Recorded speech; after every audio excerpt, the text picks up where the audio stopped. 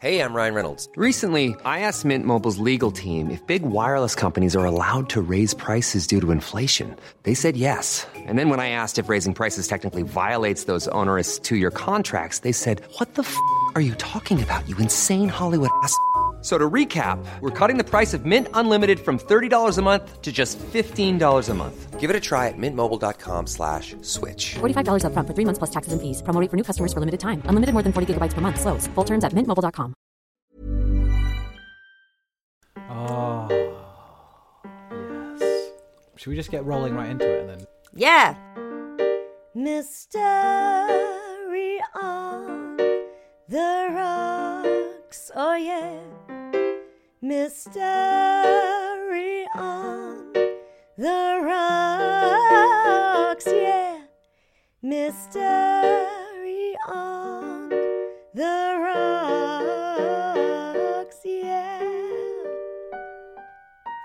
And welcome to another episode of Mystery on the Rocks, a show that takes unsolved true mysteries and cocktails and puts them together for your joy. We're back. We're back.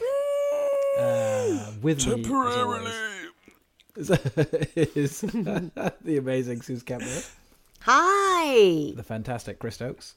Oh, hello. This feels weird now. This used to be a constant thing, didn't it? And now it feels. And now it's unusual. Like, oh. It's like putting on a coat you find in the back of your wardrobe, and you're like, does that still? Yeah, you put on a bit of pounds. Now why? And then you find a tenner in the pocket. Oh, that's that's a good analogy. Yeah. Yeah. Best feeling ever when you put on a coat. You're like, hey, it's a tenner from. It's like when you put your winter coat away, sort of end of March. Yeah. And then you put it on again end of October, and you go, hey, it's a tenner. Yeah. Oh, it's got the Queen on it. Can't use it. And then Masood stands up, salutes the tenner. He has to put it on the floor and put his toe on it so it doesn't blow away. And he goes, God bless you, Mom. And then he sings the whole national anthem. The whole thing. and I make a real thing of saying Queen. Like, I'll say Queen. Yeah, Masood's one of those not my king people. Yeah. Who'd have thought that he was a proper royalist into the crown? And that man that introduced us both is Masood Milas. Hello. How are we? How are we doing, guys? Are you good? Yeah. Well, it's 2023, and things have really kicked off this year. Wow, I can't believe it. Not only do we get a new government, they're so fantastic. Yes. Because when you're listening to this, we'll have a brilliant new Labour government, but not a shit one like I'm expecting. A really good one. Fingers crossed, right? That's gonna happen. I fucking hope so. You know, I think we're so now accustomed to loads of things happening at once. Yes. That I'm kind of desensitized a bit to it, because it's only when Suze just went, we're in 2023, a lot's happening. I'm like, we're only in the middle of March, and like when you think about everything that's happened since New Year, it's like, fucking hell. Yeah, usually it's been a crazy couple of months. The things that happened in the last few months, I seem to remember as a child at least happening over the course of a decade. Like it seems like now that it's like, they got Twitter. Like, we gotta fill Twitter. So let's just fucking do stuff. Yeah. I was saying to somebody the other day, it's like there's one thing I think I am sad about being a parent. Well, several things, but one of the things I'm sad about being a parent is that I'll never be able to say shh when the news is on, when my kids are talking, which is something that I heard all the time that my dad would do. When the news is on, he'd be like, shh. And I'd be like, oh, okay. Yeah. But I can't do that now because the news is 24 hours a day and it's on Twitter. And I'm like, oh, I can't shush when I'm reading Twitter. Shh, I'm trying to read all these tweets about pooping. Like when you said being shushed as a kid while the news was on, it's like, oh, fuck yeah. It's like a memory I forgot I had. It's not like Suze wouldn't relate because obviously when Suze was 6 years old, she would sit there and watch the TV like that when the news was on and go, Gorby! Hey, it's Gorby! And my mum would be like, she'll be happy for hours watching him. Mum just put me on in front of the news. That'll keep her quiet. Lucy, every time the news comes on, she goes, "I don't want to watch this." I'm like, "Ah." Mum tries to change the channel. I go, no, Gulf War. Gorby. Yeah, there was no rolling news. Imagine how happy I'd have been as a little kid. Do you remember? Had Actually, 24 this rolling news. is a good point, because you know how now it's sort of like you just get breaking news. You pick it up wherever because you're always on your phone or something. Mm-hmm. But do you remember like news flashes? Yes. Oh, yeah. Yeah. That used to Missed the be news a flash. huge deal. Yeah, where like if Yeah. there was a The news news flash, it was like, what the fuck? We interrupt this broadcast to what? What's going on? I Yeah, miss that who's so died? much, What's yeah. happened? And it was interrupt- always a siege, and then they just cut to a siege for ages. yeah, do, you I remember, remember do you that. remember sieges, guys? What happened? You know what? I miss a good old siege. I'd love to see a siege. It'd just be footage of a building. Yeah. Usually footage of a building, and then occasionally gunfire, and then occasionally it being Yeah, and then it'd be like, bah, bah, bah, bah, bah, bah, and then it'd cut back to the studio and go, well, we can't show you anything else from the siege. We should do what we're drinking. Oh, because yes. I finished my drink. Oh yeah, mine's nearly gone, but it was really nice. What do you have? Basically, it is. Do you remember we had when we did Vix Layton's? We did the Yes. crossover with her. Yeah. Her thing, and she got the Neo cocktails. Oh, yeah, they were very good. Yeah, well, Like, Neo, really nice. Neo are this company that do prepackaged cocktails. They partnered with Bruichladdich. Oh, yeah. Oh yeah. Bruichladdich is a distillery on Islay, and there's 4 cocktails in this box: 2 whiskey ones, and then 2 gin ones, because Bruichladdich is where they make the Botanist. And that is a botanist cocktail. It's called the Botanist's Choice. I'll tell you what's in it, and it's fucking delicious. It is gin, the Botanist, obviously, and then it's elderflower liqueur, chamomile liqueur, citric acid, simple syrup, and it's fucking amazing. I bet that's so I bet good. that's delicious. Chamomile liqueur. Ooh. Never heard of it. Yeah, that sounds delish. Oh, I'm jealous. Yeah. And also, the Botanist is such a nice gin as well. Oh, Yeah, that's a good that gin. was Is it? I'm going to order some right now. that was as a treat. lovely cocktail to get back to it. You know. What have you got, Suze? Well, I created something.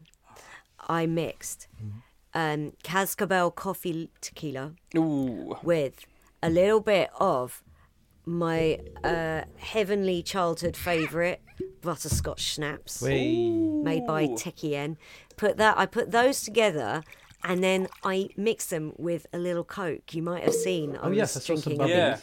you know, tall dark brown drink, my signature, and I thought this will either be way too sweet or it'll be like eating sweets, and it was like eating lovely sweets, but it wasn't as sweet as I thought it would be. Actually, Yeah. it was kind of earthy, and I've called it a sweet comeback. Hey. That's good. What are you drinking, Masood?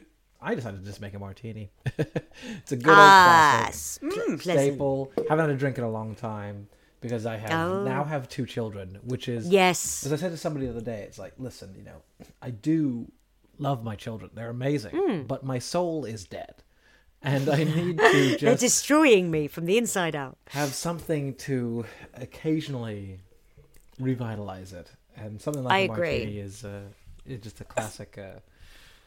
Oh my God, my soul is dead. But I'm having a great time. So, Chris, what do you have for us? So this one is called Shootout at Spanky's. Oh, I'm 100% into this.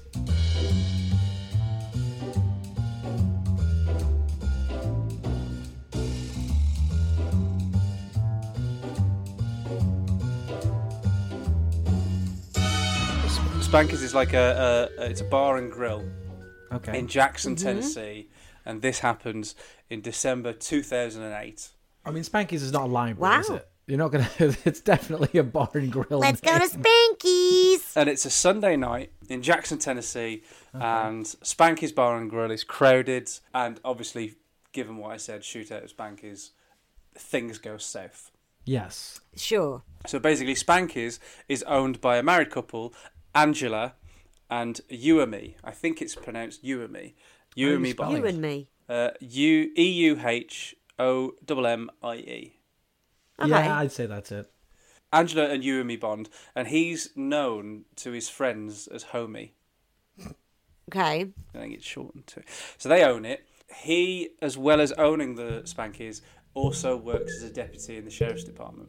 Ah, it's one of those towns. Yeah, now they're having a bit of marital strife, which seems to be borne about by the fact that he has a cousin working there that she wants to fire, and he just won't fire him. Mm-hmm. So this night, that cousin shows up to work again, and she is pissed. Angela is furious.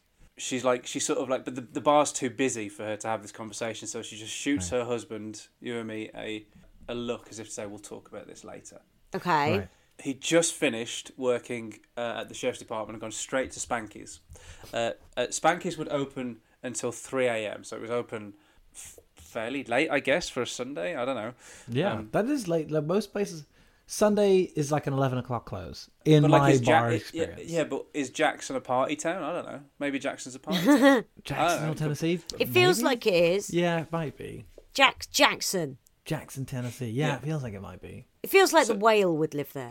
So, this wasn't a typical Sunday night, but it might have been a typical Sunday night at Spanky's, because people were drinking heavily, and some recreational drug use as well.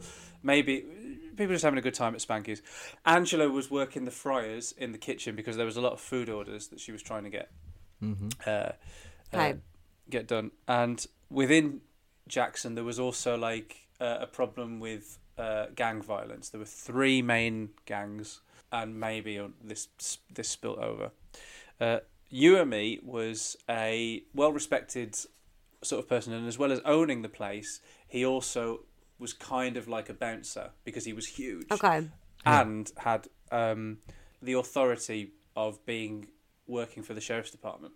Gotcha. So he was able to sort of put a stop to any nonsense that was happening in his bar. Yeah. Because people were sort of like, oh shit, it's Bond.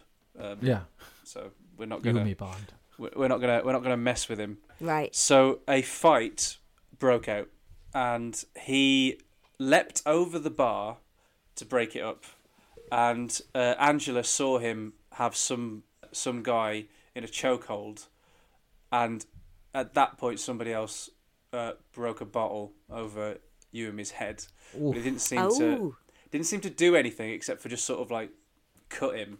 And then even after he got smashed over the head with a bottle, Bond said, everybody stay calm, because it's still his gaff. Everybody stay calm. And then he carried the bloke out that he had in a headlock, carried him out to throw him out. Right. Bum's rush, Right. classic. The collar and the belt.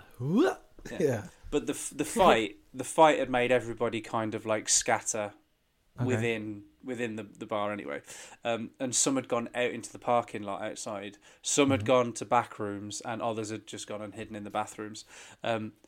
Angela got the kitchen to stop work, and she'd gone straight for the till in case anyone was going to take it. When she got to the till, that's when she heard gunshots outside. Whoa. Okay. But she felt a bullet go past her, and she was inside. So she dropped to the floor, and then she heard somebody shout, "Chief has been shot." No. Okay. And you and Me had been shot outside. Oh. But even though there was a lot of gunfire and a lot of shooting, it stopped quite quickly. So it came out of nowhere and then stopped. And she called 911 on the bar phone. When she went outside, cars were scattering as well, just sort of getting the hell out of there. And she found her husband, you and Me, in one of the empty parking spaces, and there was a lot of blood there. No. One of the customers there was a nurse, tried to save him. Right. While he was still breathing, when the ambulance took him away, he died in the emergency room because the gunshot that had hit him had gone through a major blood vessel. And I don't think it was in his neck. I pointed to his neck, but it was in his abdomen, I think. Either way, he died that night. He bled out. Oh, man. Right. I like him. You and Me. But because there was such a scuffle, and the bullets were sort of flying from everywhere, no one knows who fucking shot him. Gotcha. Okay. And it is. And is this one of those ones where someone? It is Jackson, in Tennessee as well, where I'm pretty sure everyone in the bar had a gun, concealed or otherwise. So it's a tricky one. And it's also, we're so we don't have towns like this here where there's so many towns in America where like that bar will be the only bar for miles around. Yeah. And it'll be in like a strip that's got maybe 20 houses and a bar and a shop, maybe. Yes. And a place to fill up your car with gasoline. And that's it. Yeah. And then there's nothing for miles and miles and miles. So we don't really have that sort of thing here. No. I'm trying to think if I've been anywhere like that where you've got... There's some towns in New Zealand that have a similar feel. It's just like there's the one bar. There's a lot of space. And there's like, a bunch of shops and like, and then like one petrol station and then that's it for fucking miles. But they don't really have guns out there. It's not really a gun culture in New Zealand. So it's like... No. Yeah, it's like, imagine, New Zealand is the version of that where it's like, it's probably just someone get punched and be like, "You were a fucking cunt, mate." And that was like the worst thing that happened. He fucking punched me. He punched me. Sheriff, he called me a cunt. You're a cunt, mate. Oh, okay. Fine.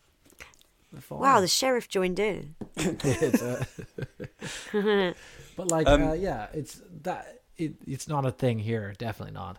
Yeah. Chris, what happened next? Well, you and me, as like Masood said, Masood liked him, right? You liked the guy. I liked him. Yeah, he we seemed did. like a nice We guy. liked him. Am I going to find out that drastically that he was actually a horrible person? He was well liked. Okay, he was so effusively friendly that some people didn't like him because of that. So they thought he was a fake. Yeah. No, or just a bit much. His wife thought that he was a big old flirt, but while that may be true, it was everyone he flirted with. It wasn't like including like guys, and not necessarily in like a romantic kind of way. He was just fucking open arms to everybody. Yeah. Complimented them all the time. Just a nice bloke, but maybe a little bit overbearing with it sometimes. The kind of guy that gives you like a really big bear hug and you're like, "That's cool. You don't have to do that." Too much. Yeah. Yeah. He was well liked by the community, which means he was fucking adored by his family. And when the police department failed to look into it properly or even turn up any results as to who might have shot him, they put up a $15,000 reward. So like the family did $10,000, and then Angela, his wife, added an extra $5,000 onto that. So there was a $15,000 reward. There were posters on buses advertising that reward, but even the reward didn't do anything. Now maybe that was because if anybody did know anything, they're not going to be a grass because Jackson had these three big gangs as well. Yeah. So. Yeah. Did you say that all three of them big gangs and one big bar? Musker hounds are always ready. One of the gangs is called a Musker Hounds and no one had any respect for them. So it was 7 years. The 7 years went on. 2015, still nothing. Bloody hell! Right? Okay. No one was coming forward with any information. The police were turning up no results, and even that $15,000 reward hadn't been an incentive for anybody to even attempt. Consider. Wow. Huh. It threw the family into debt. Obviously, that's a lot of money. Even if they were doing quite well from their respective jobs, it's still an awful lot of money to throw at this one thing. Obviously, they didn't have to pay that $15,000 unless somebody came with any information. But because they were keeping constant let us get justice for For you and me. It's totally understandable. There must be a mindset you have when something like that happens that you're like, well, 15 grand will almost bring him back. Yeah. There must be an element of that, and it's really sad. It's yeah. I guess I'm equating it to do you ever see that show The Missing? The first season with I never saw it, but I know the show, yeah. But the main character is hell bent on finding his son, and then when the revelation happens, he's like, and he's still it's just in their head. It's they can't shake it. So I think this is what these guys did. It's once it's there, even if they paid the money, they'd just be like, no, it's still that's like, but is that justice? Yeah. Oh, it didn't bring them back. Yeah.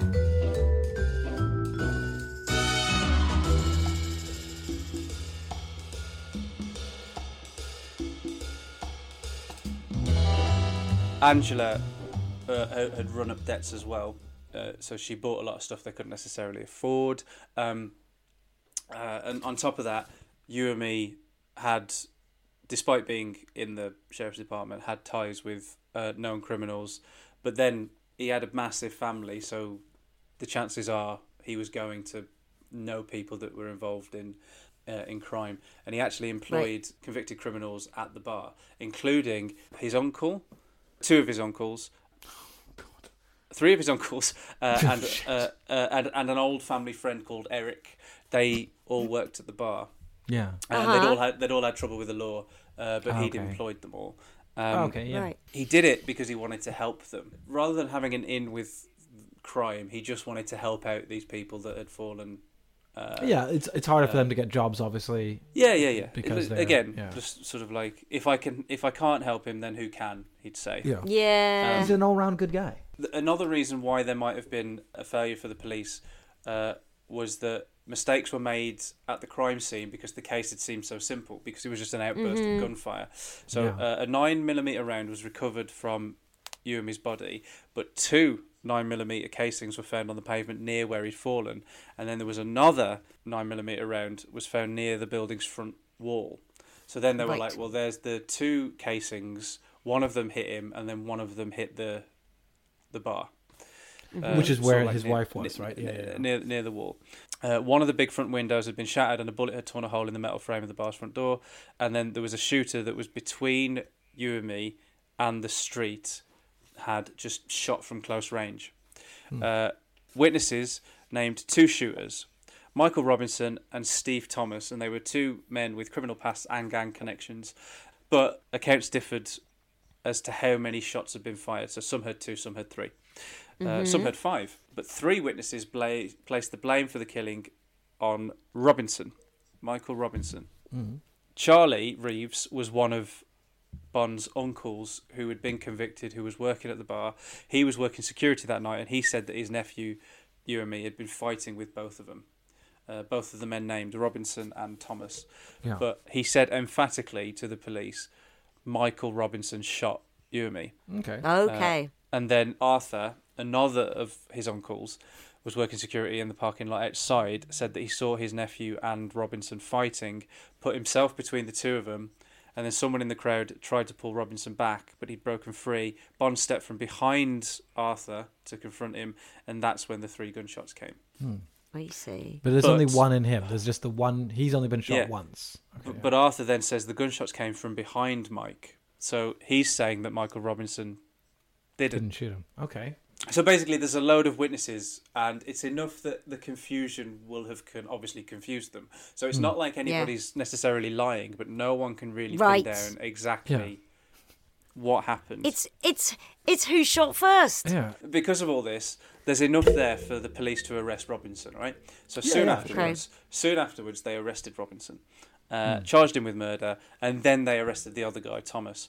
And they charged him with aggravated assault and being an accessory. The case was being handled by one of the department's up-and-coming detectives, Tyrese Miller, right? Hey. The witnesses... It sounds like the name of a character in something. Yeah. It's a good name.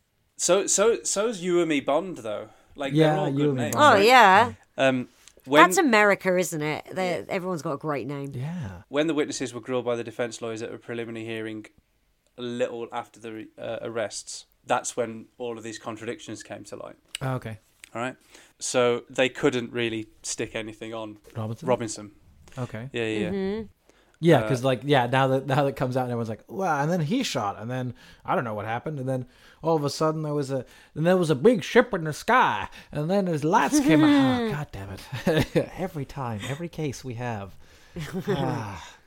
It all just becomes who said what. It's all very who saw so what. Yeah. Robinson it did go to court and he testified. Robinson said that he kill him. The judge didn't even wait for the defence to sum up. He referred the charges against Thomas, even the guy that was charged with assault, not murder, to the grand jury, and then the judge himself dismissed all charges against Robinson. Angela, the widow, ran out of the courtroom crying, and then Tyrese Miller, who'd put the case together, the up-and-coming detective, slipped out before the hearing concluded. Oh. He left his young associate, Chestnut. Hey, that's a fucking... What the hell? His name was Chris Chestnut. He left Chestnut, who was working... This was his first homicide case. He left Chestnut to face the Bond family. Oh. I'm not a big fan of Tyrese Miller, the detective, now. And then it was... what's your game? Yeah, that's a bit of a cowardly move. To be like, I can't. I've been doing this too long. It was after that the case just sort of like fell apart. Thomas, who was the guy that was charged with aggravated assault, was sent to jail when police found a weapon and drugs when they raided his apartment. But the weapon they seized wasn't an 9mm, so it was not the murder weapon. Okay. Well, I was going to say as well, these are all guys in 3 different gangs. I'm sure they've all got shit in their houses. Yeah. Yeah. Mm-hmm. You know. Anyway, Tyrese Miller, who maybe isn't doing a great job here. No. He was actually promoted to deputy commissioner. Yeah, of course. Yeah. ACAB. We don't like Detective Tyrese Miller. No, the Bond family certainly do not like him. I bet. They are pissed off.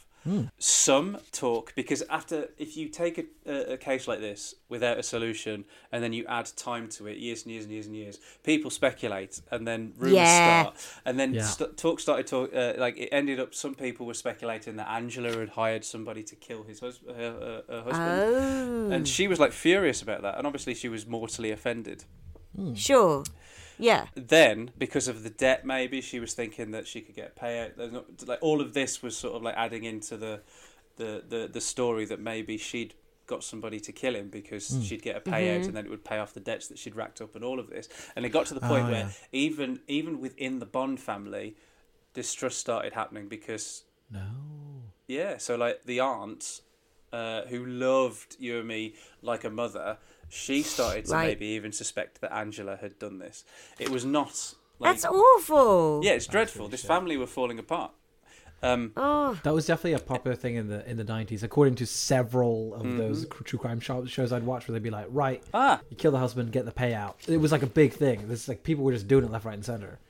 It's funny that you should mention true crime shows, because the aunt, Deborah Perry, loved true crime shows, right? Oh, so she got true crime brain. Yeah. And she was watching a true crime show. Yes. And she decided that in order to... Bear in mind, this is 7 years later now, 2015. Her nephew's murder has been unsolved. It's making the family fall apart. Even she's distrusting his widow. Rumours are spreading and all of this. The killer's not been caught. She decides that she's going to get in touch with the detective on one of her true crime shows that she's watching, and that detective's name... Get out of town. Get out of town. Don't tell me. Oh, my God. Oh, I'm glad I wore my best lycra bra.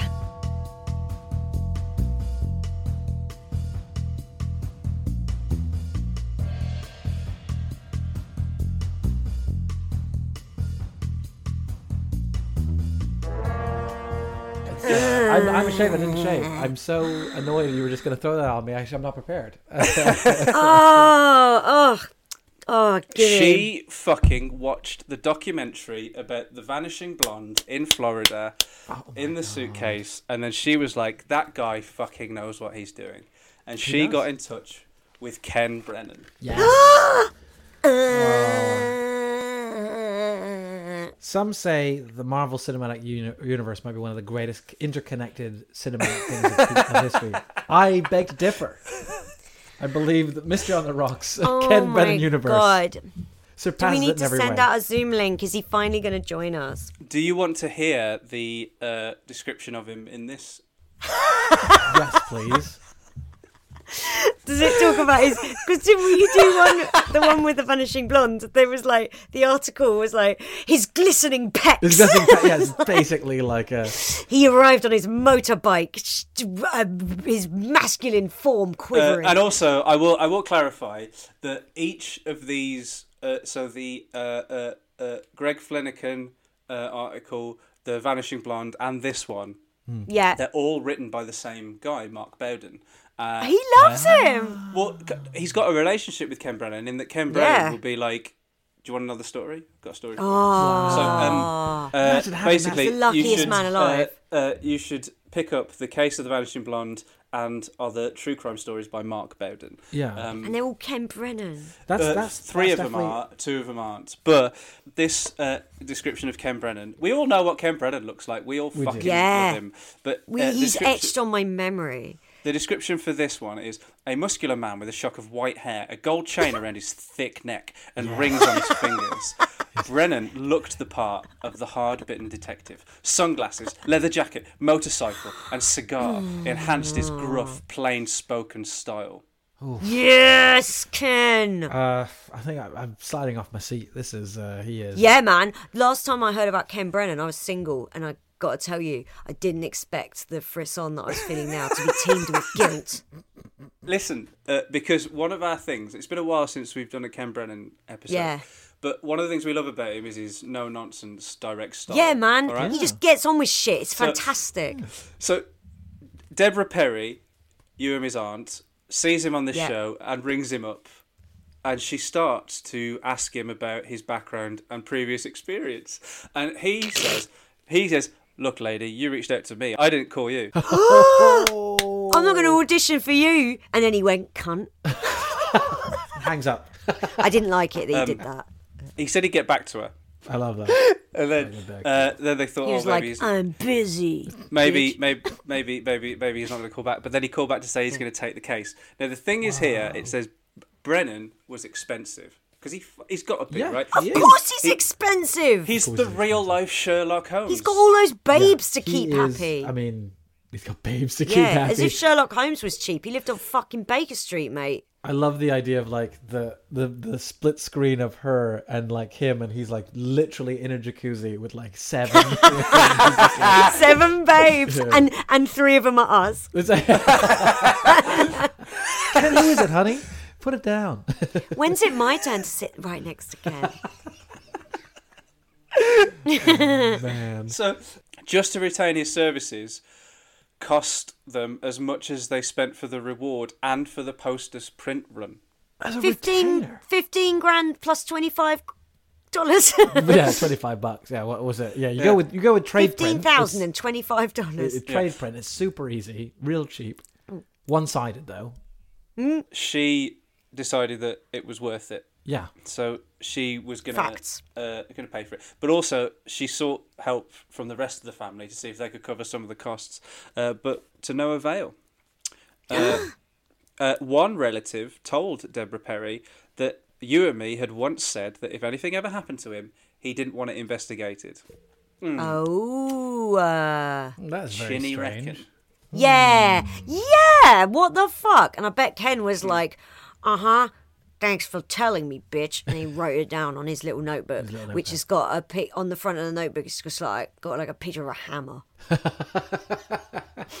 Cracking cases and smashing faces. That's what it says on the front of it. Bashing faces. That's a good tag.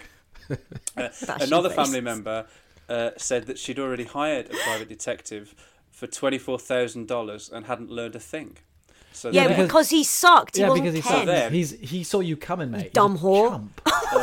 Then they said, "Oh well, if you give me this detective's name, we'll get Brennan to get in touch with him, and maybe they can compare notes." And then this relative said, "I don't remember his name," and the aunt said, "Look, let me give you $24,000 and see if I ever forget your name." Absolutely.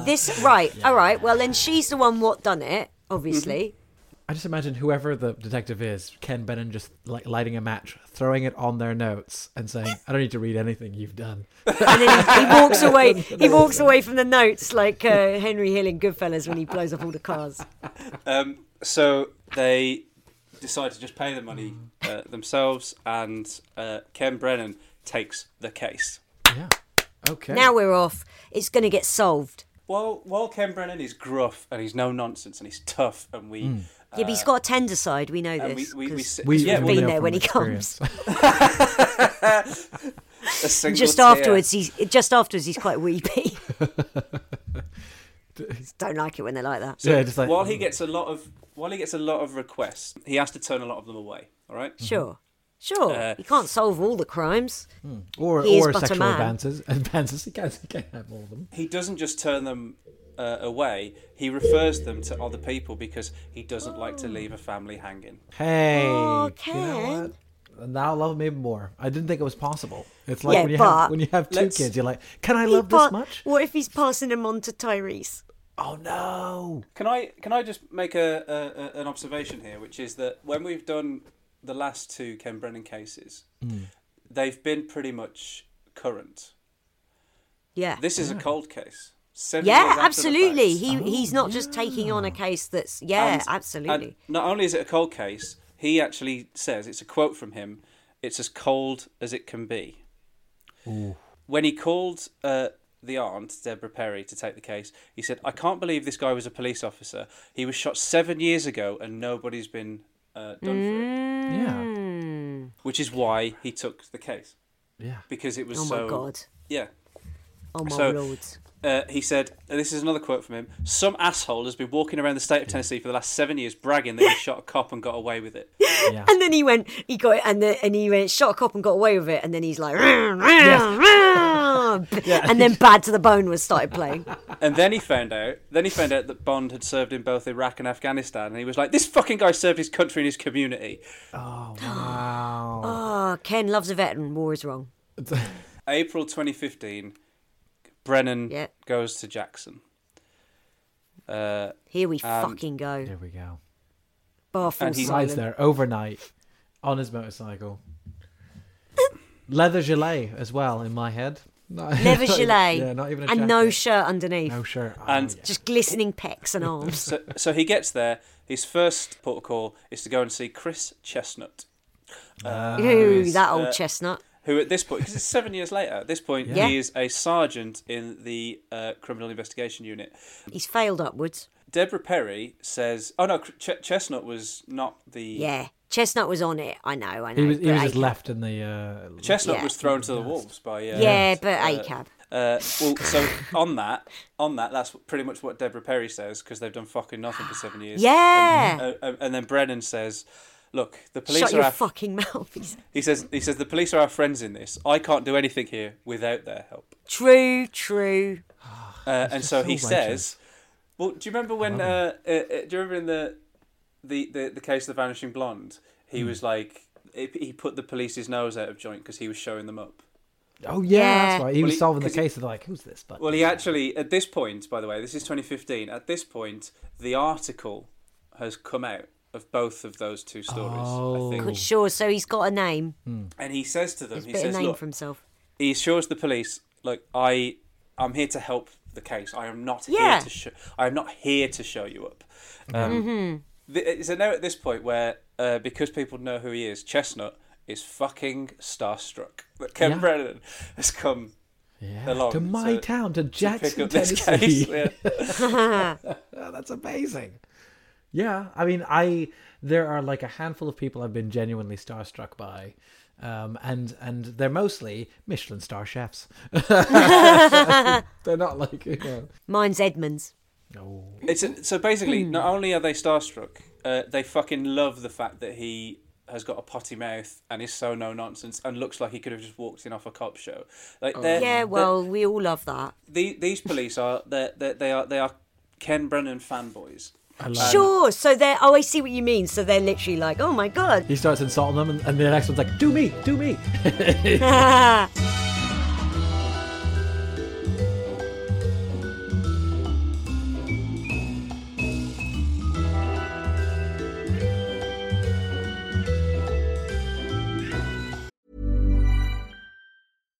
If you're looking for plump lips that last, you need to know about Juvederm lip fillers. With Juvederm Volbella XC and Juvederm Ultra XC, your lip look, whether it's subtle or bold, can last up to 1 full year with optimal treatment and no additional maintenance. Find a licensed specialist and see if it's right for you at Juvederm.com today. That's JUVEDERM.com. Add fullness to lips in adults over 21 with Juvederm Volbella XC or Juvederm Ultra XC. Do not use if you have severe allergies or a history of severe allergic reactions, or if you're allergic to lidocaine or the proteins used in Juvederm. Tell your doctor if you have a history of scarring or taking medicines that decrease the body's immune response or that can prolong bleeding. Common side effects include injection site redness, swelling, pain, tenderness, firmness, lumps, bumps, bruising, discoloration, or itching. As with all fillers, there's a rare risk of unintentional injection into a blood vessel, which can cause vision abnormalities, blindness, stroke, temporary scabs, or scarring. For full, important safety information, visit Juvederm.com.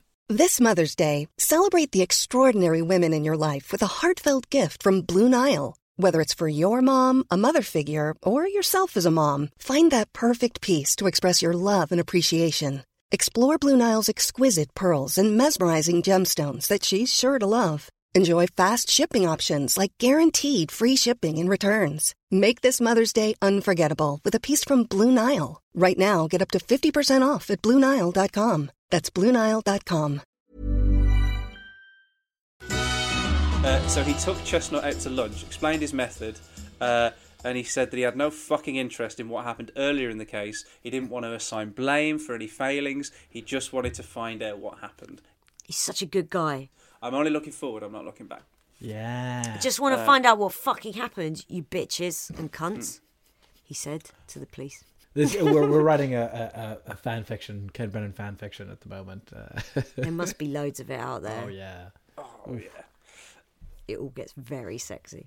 So Chestnut was like, even though Brennan's getting paid by the family, I could tell he's not just in it for the money. And for the last 7 years, this case had haunted Chestnut every day.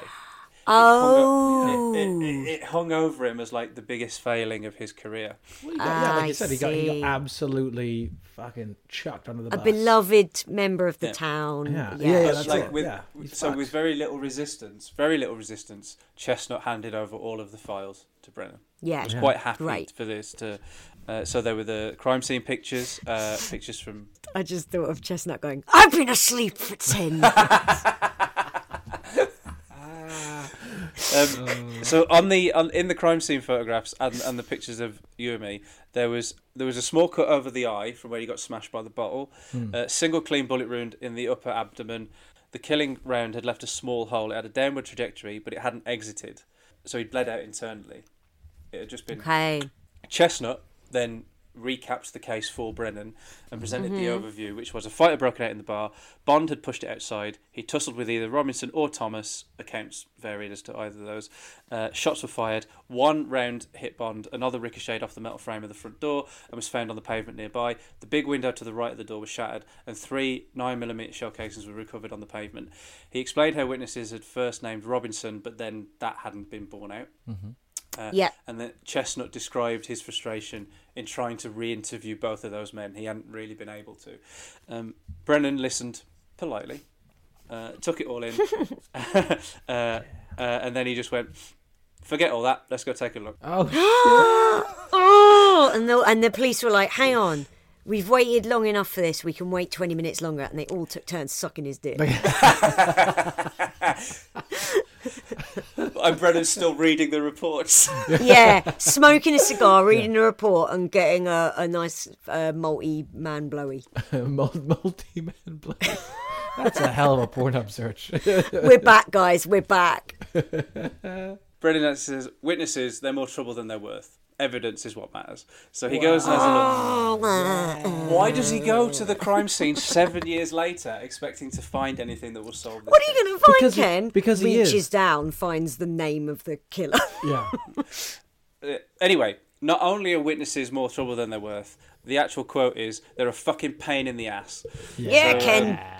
That's right. All he's got to do is go to the crime scene, like lick his finger, touch the ground, put it back in his mouth and go, "I know who killed him." And then that's it. Which is pretty much how the Sherlock TV series works. So, Lick a piece of evidence and you'll find out. We watch him think, and then he goes, "I've got it." He's got a point, because witnesses say they saw things they didn't, or they don't say things that they did say. It's like they're not reliable, really, are they? Yeah. Especially when there's like context and vested interests from certain people. That's why these things happen. So he goes there. He just lets the facts speak. Spanky's Bar and Grill was no more at this point, but he goes to the place that it was. Like loads of abandoned shop fronts. There was a beauty salon, vacuum cleaning store, clothes shop, and then the old Spanky's building looked the same as it did in the crime scene photographs, just with different frontage, I guess. And then there was the parking lot at the front. So Chestnut again talked him through it and said that Bond had fallen in the empty parking space just outside the front door. Beside him there had been a parked car, and then he pointed out where the 9mm shell casings had been found. Brennan paced around and around. Yeah. And then he was like trying to picture the scene. And about 50 feet away, the crime scene photographer had like taken pictures of spent .40 caliber shells. Some of them was bent and scuffed. And they'd been collected, but they weren't considered important. And it wasn't uncommon for Spanky's customers to discharge their weapons just at the sky. Yeah, classic.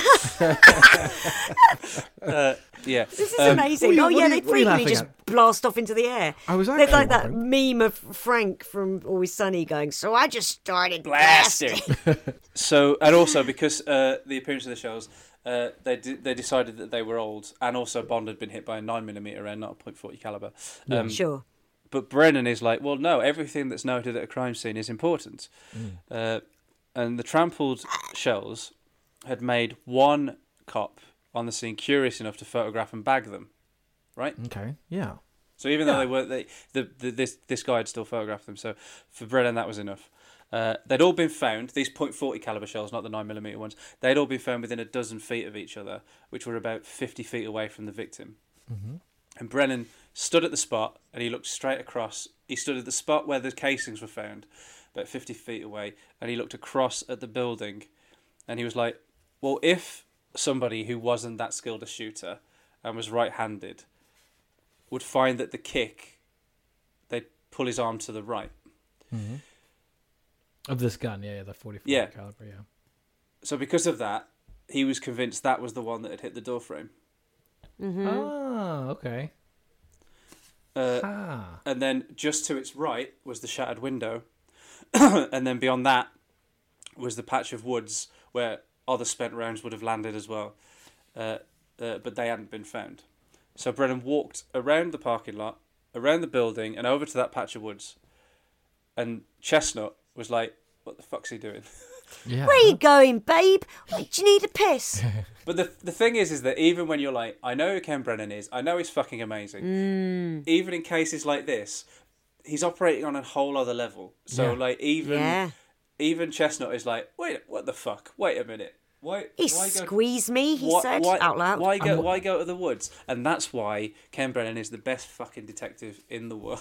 Because he goes in the woods. I'm waiting for a Batman Ken Brennan crossover. DC Ken Brennan crossover. Ken Brennan then says to Chestnut, something ain't sitting right with me here.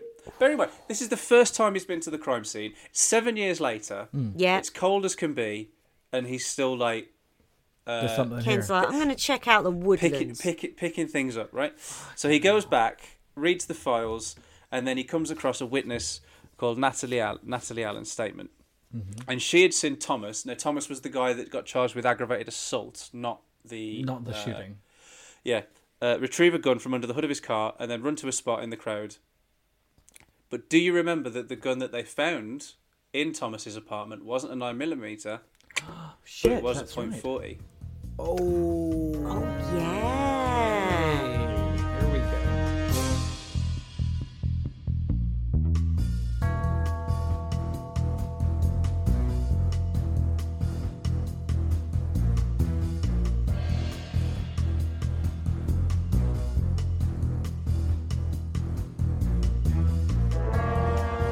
Her statement confirmed that he ran to where those .40 shells were found And did Brennan have a hunch confirmed? Oh, Amazing. it was Brilliant. as simple as that. Brilliant. Just, I mean, he's... So Chestnut pointed out that Natalie Allen, the witness who'd made this statement, had said that she'd been Robinson's girlfriend. And he said that her story had been considered nothing more than a smokescreen to shift blame away from him and put it on Thomas, the other guy. Okay. But Brennan totally disagreed, because he said, she says here that he got the gun from under the car hood. So I think she's telling the truth, because she's very specific about where the gun came from. She doesn't say that he gets a gun from underneath his car or from the back seat or from the trunk. She says he pops the hood. Somebody who's been arrested, he knows that if cops pull him over, they might toss his car, but they're not going to bother pulling the fucking hood up and taking a look under there.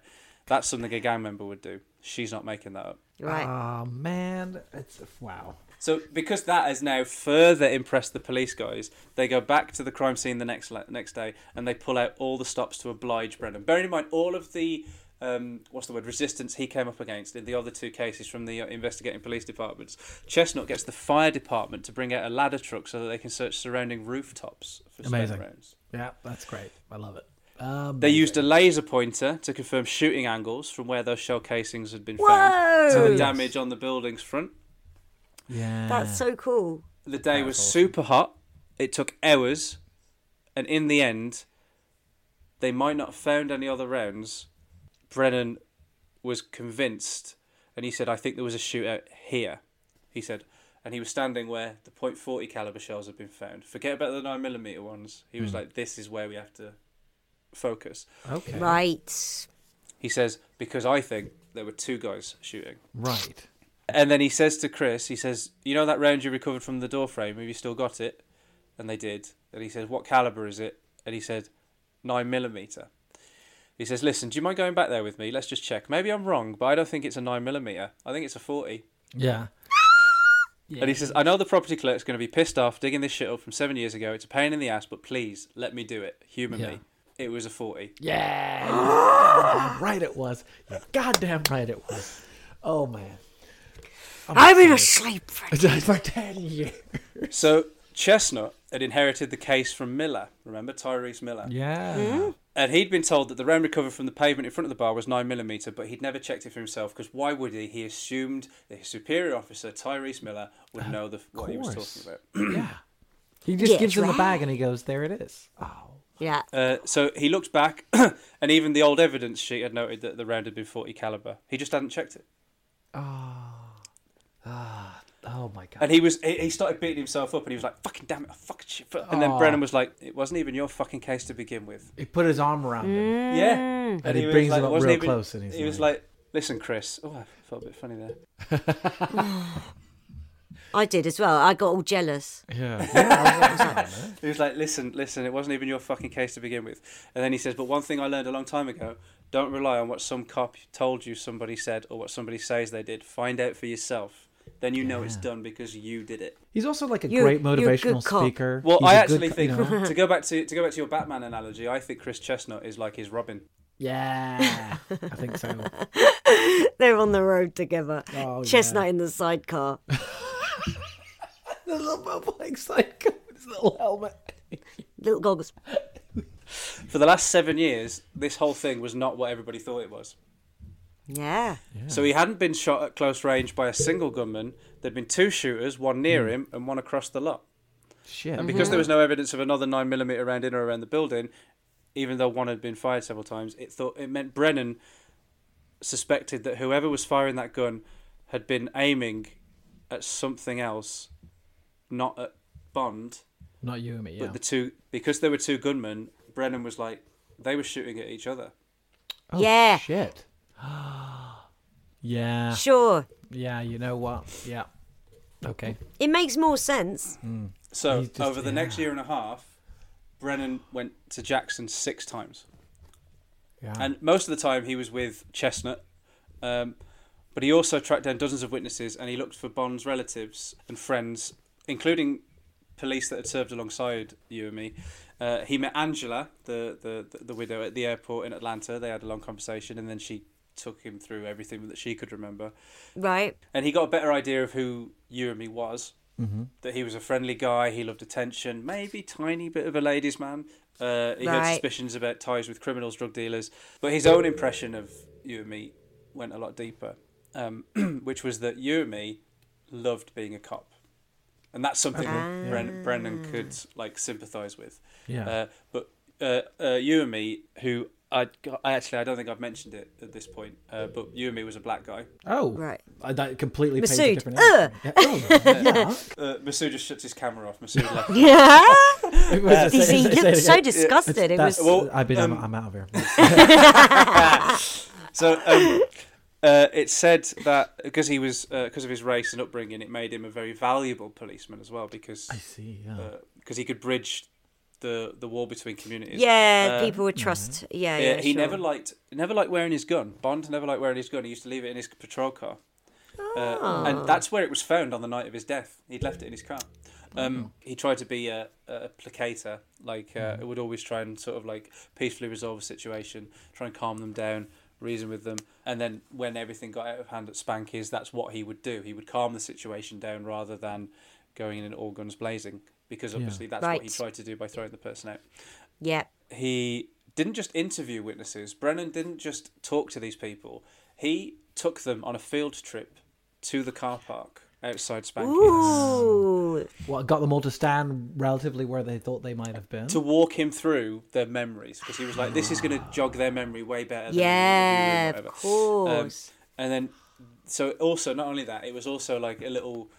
he was doing it as a lesson almost to Chestnut, because it would prove that being at the crime scene not only helped them remember more clearly, it corrected what they'd misremembered.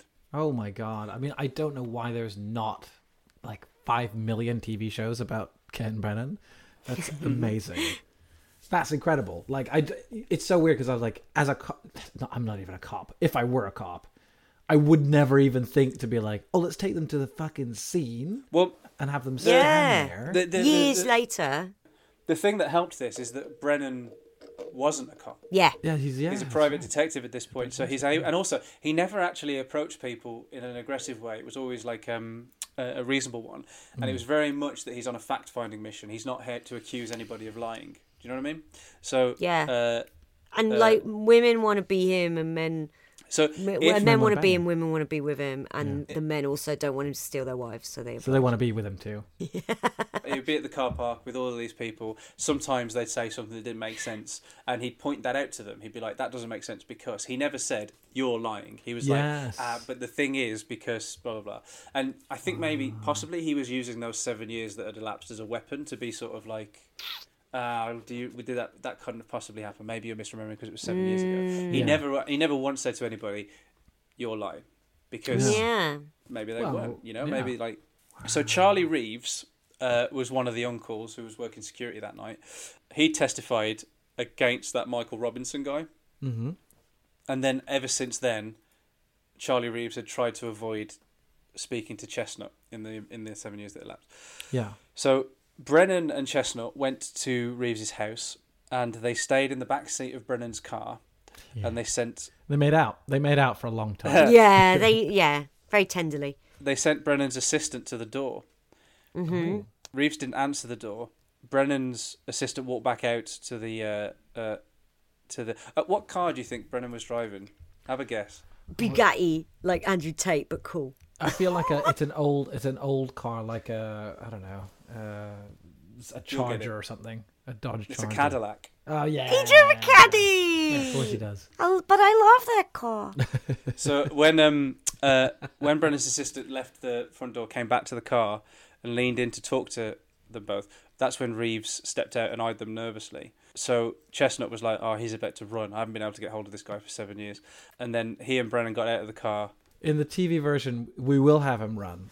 So he'll come out nervously, dramatic tension. He'll run, and Chestnut will chase him, but Brennan will walk calmly around the corner and stick his arm out and clothesline him. And then he'll catch him and he'll lean in, he'll say something cool, and then they'll take him to court. So Charlie Reeves had been avoiding Chestnut for all this time. And at this point, they didn't really understand why, because once he started talking, he couldn't fucking stop. And not only didn't do that, they were on the front yard, remember, of Charlie Reeves's house. He did a physical reenactment of everything. Jesus Christ! Of, like, on his front lawn, and then he wet himself. He was in the presence of greatness with Ken. Yeah, you would. So Reeves said that all along he'd been standing right next to Bond when he got shot. So close that one of the bullets had passed right through his jacket. He had holes in his jacket to prove it. But they took him to the parking lot. Brennan was like, yeah, but that doesn't make sense. Oh. Right. Okay. There's no way you could have been right next to him, he said. And then he got a photograph of the crime scene indicating that where Reeves had dropped his sunglasses and bandana and said, "Whose shit was this?" "That's mine." The objects were next to the front wall of the bar, about 10 feet away from the victim. So he was like, well, if you dropped them there, you couldn't have been stood right next to it. Yeah. God.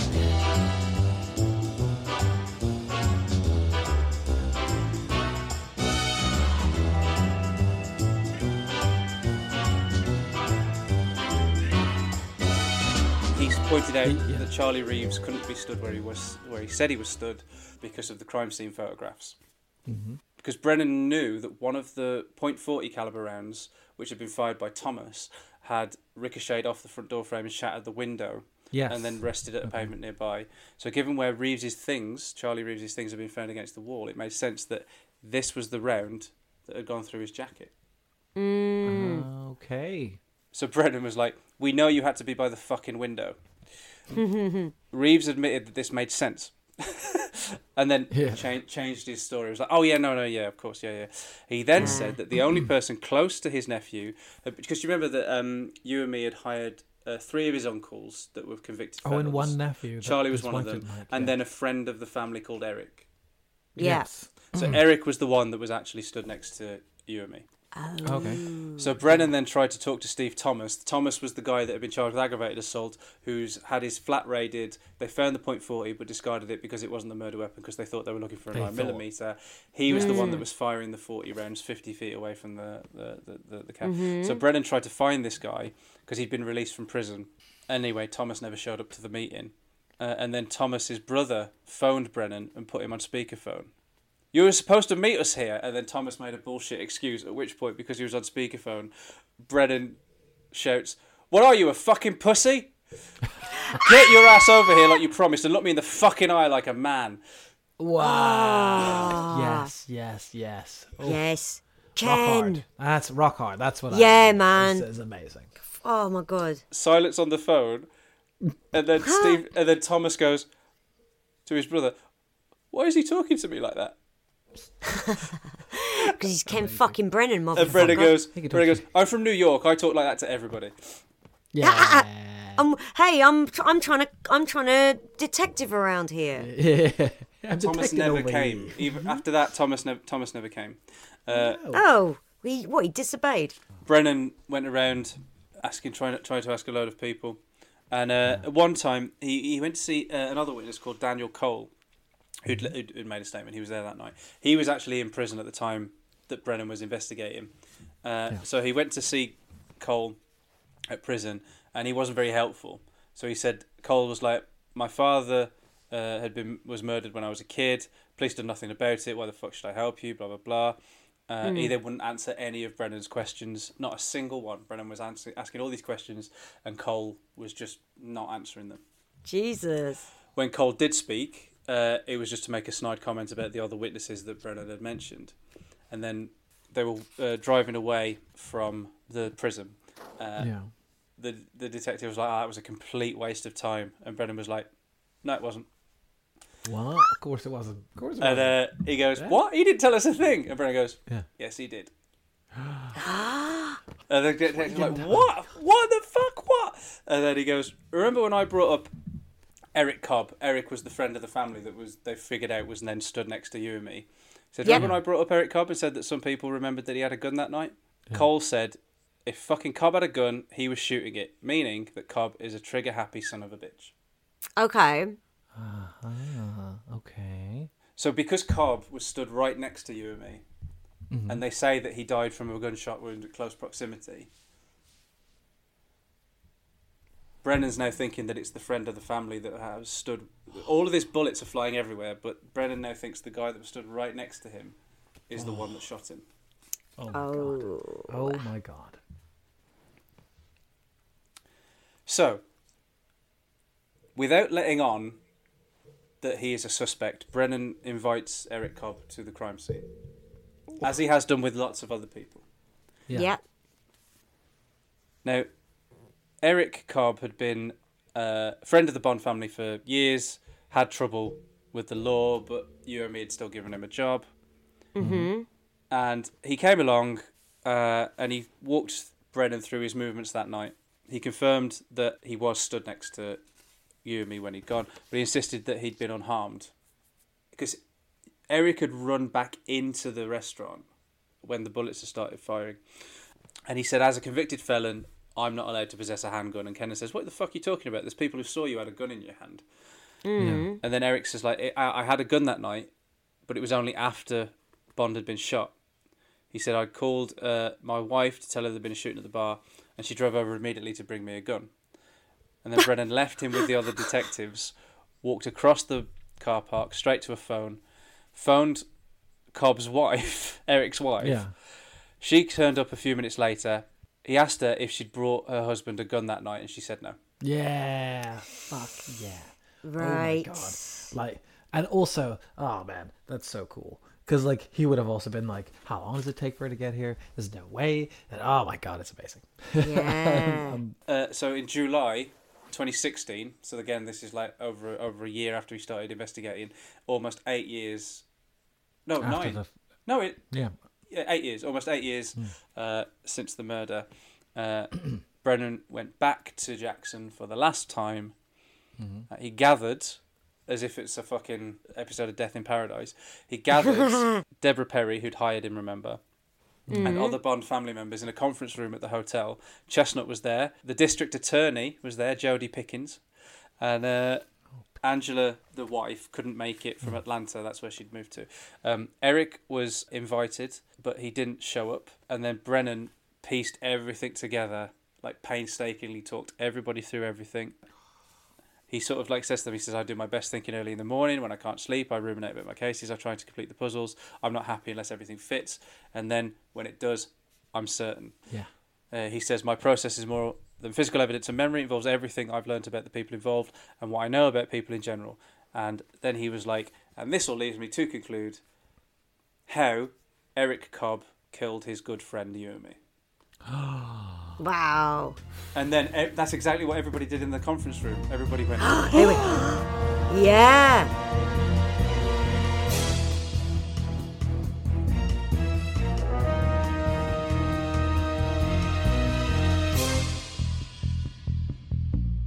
Including the guy who's changing the water cooler. the family had shown up with a grudge against the police. Yeah. And then Pickens reminded everybody, which rubbed salt in the wound, that 7 years had elapsed since then. And no matter what Brennan had found, his office will be bound by Tennessee's statutes of limitations. So then this kicked off an exchange of grievances and Brennan lost his patience. He went, listen, one thing I need all of you to do is be quiet, listen to what I have to say. I don't want to be interrupted, not once. I'm going to give you... all of you suck my dick. I'm going to give you a presentation. I'm going to tell you what happened to you and me. And after the end of it, you're going to know exactly what happened. And then, when I'm done, you can ask me anything you want. And then the room quietened down. Right. Even the district attorney's like, yeah, I'll shut up. He walked through everything, step by step. He stopped to point out how he'd reached each of his conclusions. So even though there was like, he was like, and this is how I got to this, and this is how I got to that. Mm-hmm. And then he does like the roundup. There was a fight inside the bar. Bond had steered it outside. Steve Thomas went to his car, retrieved the gun from under the hood, and then Brennan explained why he found this testimony believable. The .40 caliber shells found in a group on the lot about 50 feet away showed that shots had been fired from there, and a .40 caliber handgun was found at that site. The damaged front of the bar showed that a round had hit from that direction, and the round recovered from the front was consistent with that gun. The laser pointer had shown how the angles of those shots lined up. Eric had then stepped out the front door to see Thomas approaching with a gun or shooting, and then despite his denial, Brennan was convinced that Cobb had a gun with him, a 9mm. Standing near the building, he shot at Thomas, returning fire or initiating it, but either way, Eric was the one that was shooting at Thomas. Okay. The peacemaker, you and me, tried to stop the shooting. He reached for his friend's gun, And Charlie Reeves had said he'd heard his nephew say, "Give me the gun." And then the gun, when he was reaching for it from Eric, had gone off. Oh. Brennan double-checked with a medical examiner to confirm the exact nature of the powder and the burns. The gun would have had to have been fired from no more than 2 feet away. This also explained the trajectory of the killing ground. It had travelled downwards through his torso. So if it was from 2 feet... So it ripped up his organs on the way through. But if it was from 2 feet away, it wouldn't have had to have been fired from that high. But the trajectory, if it was from 50 feet away, they'd have had to be on a roof that wasn't there. Yeah. Right, gotcha. Okay. Of course. Fucking hell. It also explained why one of the 9mm shells was found below his feet when he fell down dead. Okay, yeah. It had been fired where he had been standing and then just rolled a little bit because of the natural incline of the pavement. So, yeah. And then maybe it wasn't clear that Eric had realised in those moments that he'd actually shot him because he'd run into the bar. The gunfire, yeah. He'd run into the bar afterwards to immediately say, "Oh my God, Chief's been shot." Yeah. But Brennan was actually sure that even though Eric might not have known at the time, he came to realise and kept quiet. It's the only way this could have happened. Do you have any questions? No one had any questions. They all just looked at him. It made sense. It fit the facts. And then one of the uncles said, "I just want to know why that motherfucker never said anything." And Brennan was like, "Listen, be that as it may, this ultimately ends up being an accident. He thought he was doing his job. He was there for security. He was trying to protect the club and to protect you and me." And then District Attorney Jodie Pickens, like a fucking weasel, pipes up, "That's a good theory, but it's just a theory." Does he not know who he's dealing with? Yeah. Shut up, you beta cock. And then Cobb, right, runs out because he knows he's guilty, right, and he jumps in his car, and Brennan and Chestnut chase him with a little sidecar. And then what happens is Chestnut gets on the back of the bike with Brennan, and Brennan pulls out a little thing, and he's got like a bunch of dynamite in the sidecar. He pulls the thing out, the dynamite blows up Cobb's car, and as Chestnut is holding on to him, he's got his hands round Ken's waist, and he's leaning in just quite tenderly. Oh, and he whispers like, "Where are we going?" And Ken says, "It doesn't matter." And they ride off into the sunset. And that's how the case ended. Pickens says, "That's a good theory, but it's just a theory." And Brennan says, I can't believe he said that. But Brennan ignores him, turns to the family and goes, "Hey, listen, I understand where the DA is coming from, but this ain't no theory. This is exactly what happened." Of course it's what happened. Absolutely. I'm Ken fucking Brennan. I'm Ken. There's a sign on my office that says Ken fucking Brennan. Do you want to know? Do you want another final twist in this case? Oh, yes, yeah. please. Cobb turned out to be you and me. He was dead. So Chestnut then says something happened that absolutely floored me in the room, in this conference room. Yeah. Right. Not only does it floor Chestnut, but it totally proves Ken Brennan right, and it totally undermines the district attorney saying it's just a theory. Because one by one, almost like Spartacus, the family members say that they knew this all along. What? What? What? Hang on. What? Which is why they were so reticent when... Do you remember the aunt, Deborah Perry, who was trying to get this looked into, and they were all coming up with bullshit excuses? Yeah. That's why they knew that Eric had... They knew. They knew. You fucking knew.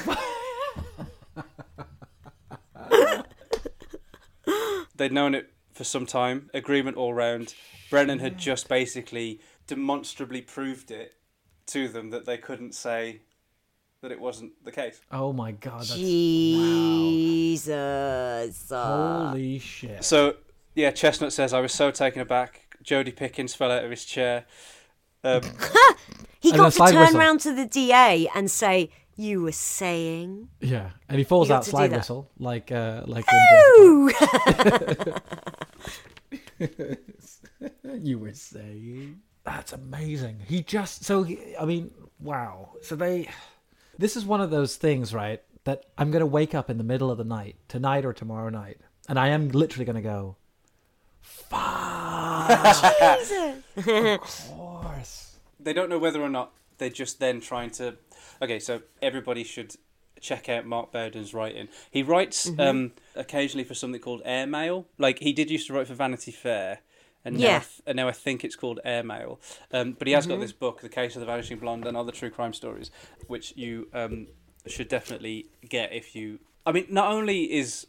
I think one of the reasons why I fell in love with Ken Brennan is partly because of Mark Bowden's writing anyway.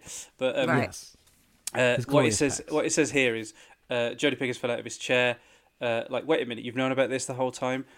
They hadn't. The story about Cobb's confession, because apparently some said that he'd done it to a few people while drunk years ago, had been nothing more than a rumour until Brennan had carefully reconstructed everything and proved it. Mm-hmm. He congealed it into a certainty. Because if they'd all known, some of them might have done, but if they'd all known, why would they have spent $15,000 putting a reward out? Yeah, absolutely, yeah. Yeah. Why would they have hired Brennan in the first place? All right, so Deborah Perry, there's no way that she knew what had happened, but it does explain why some of the family members were cagey when she was asking them for money to pay Brennan. Yeah. Wow. So, and she actually says, this is a quote from her, I told Ken at the beginning, I didn't know what happened. He took our case, he didn't have to. He took a little hick town, Jackson, Tennessee, came to check on us little people down here. And then when Brennan finished, her opinion of the police, and of Chris Chestnut in particular, had improved. They were more attentive to her. They saw that I hadn't just been sitting on my thong, she says. I got all these people involved. Sitting on my thong? I felt totally relieved that Ken had cracked the case. Yes, of course he had.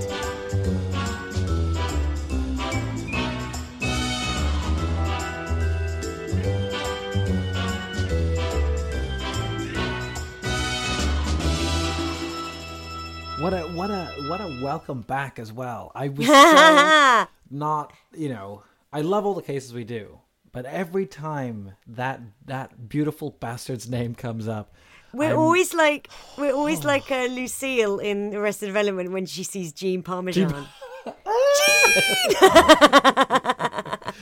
Every time. Mustache on top of his mustache. Jean Parmesan has a gun. Every time. If incidentally, one last little thing. The Eric won't be done for it. No, because of statute of limitations. Yeah. So there'll be no legal reckoning for the shooting, and also because it was an accident as well. Yeah. So, it might have been manslaughter originally. Yeah. But it means that they know now what happened. Wow. It's a form of closure. Yeah. And that brings us to the closing chapter in our Ken Brennan trilogy. So far. Oh my God. You know what? Genuinely a little bit welled up a little bit as you said that. I was like, hopefully we'll get another, and to be honest, it's us. We'll find another excuse to do a Ken Brennan episode. But hopefully, and when I say hopefully, I mean maybe it'll be like a priceless painting gets stolen. Hopefully it's not going to be somebody that dies.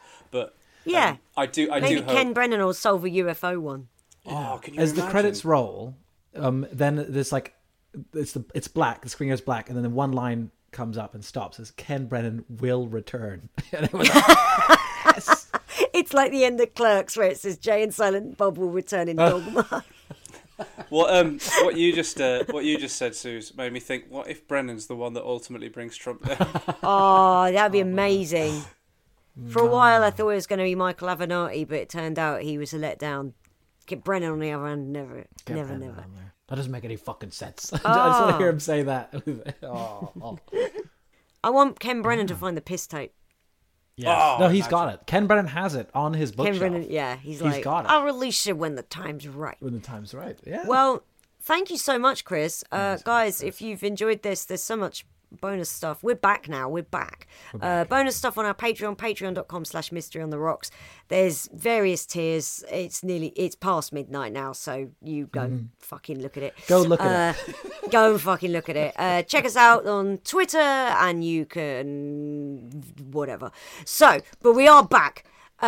Subscribe. Leave us a review, 5-star review, because it really helps other people find out about this podcast. Don't keep us to yourselves. Yes. Yeah, don't make us your dirty little secret. Yeah, make us everybody's secret. That was our little anniversary special because we are 4. That's right, 4 years old. What a fourth birthday present that is. Yeah. Yes. We can legally drink. Yay. Oh, what a treat. Thanks, everybody. Thank you. And thank you, Chris, and thank you, Ken, and thank you, Masood. And we will be back shortly with more Mystery on the Rocks. For season 6 proper. Yeah, it started. Proper. All that remains to be said is... Bye! Mystery on the rocks, oh yeah. Mystery on the rocks, yeah. Mystery on the rocks, yeah.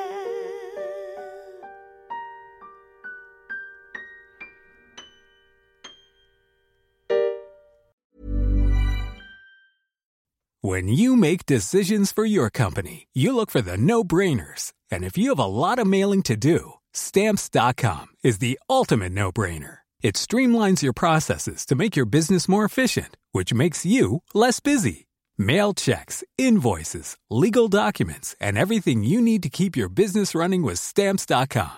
Seamlessly connect with every major marketplace and shopping cart. Schedule package pickups and see your cheapest and fastest shipping options from different carriers. With rates up to 89% off USPS and UPS rates. And with the Stamps.com mobile app, you can take care of mailing and shipping wherever you are. Make the same no-brainer decision as over 1 million other businesses with Stamps.com. Sign up with code PROGRAM for a 4-week trial, plus free postage and a free digital scale. No long-term commitments or contracts. That's Stamps.com. Code PROGRAM.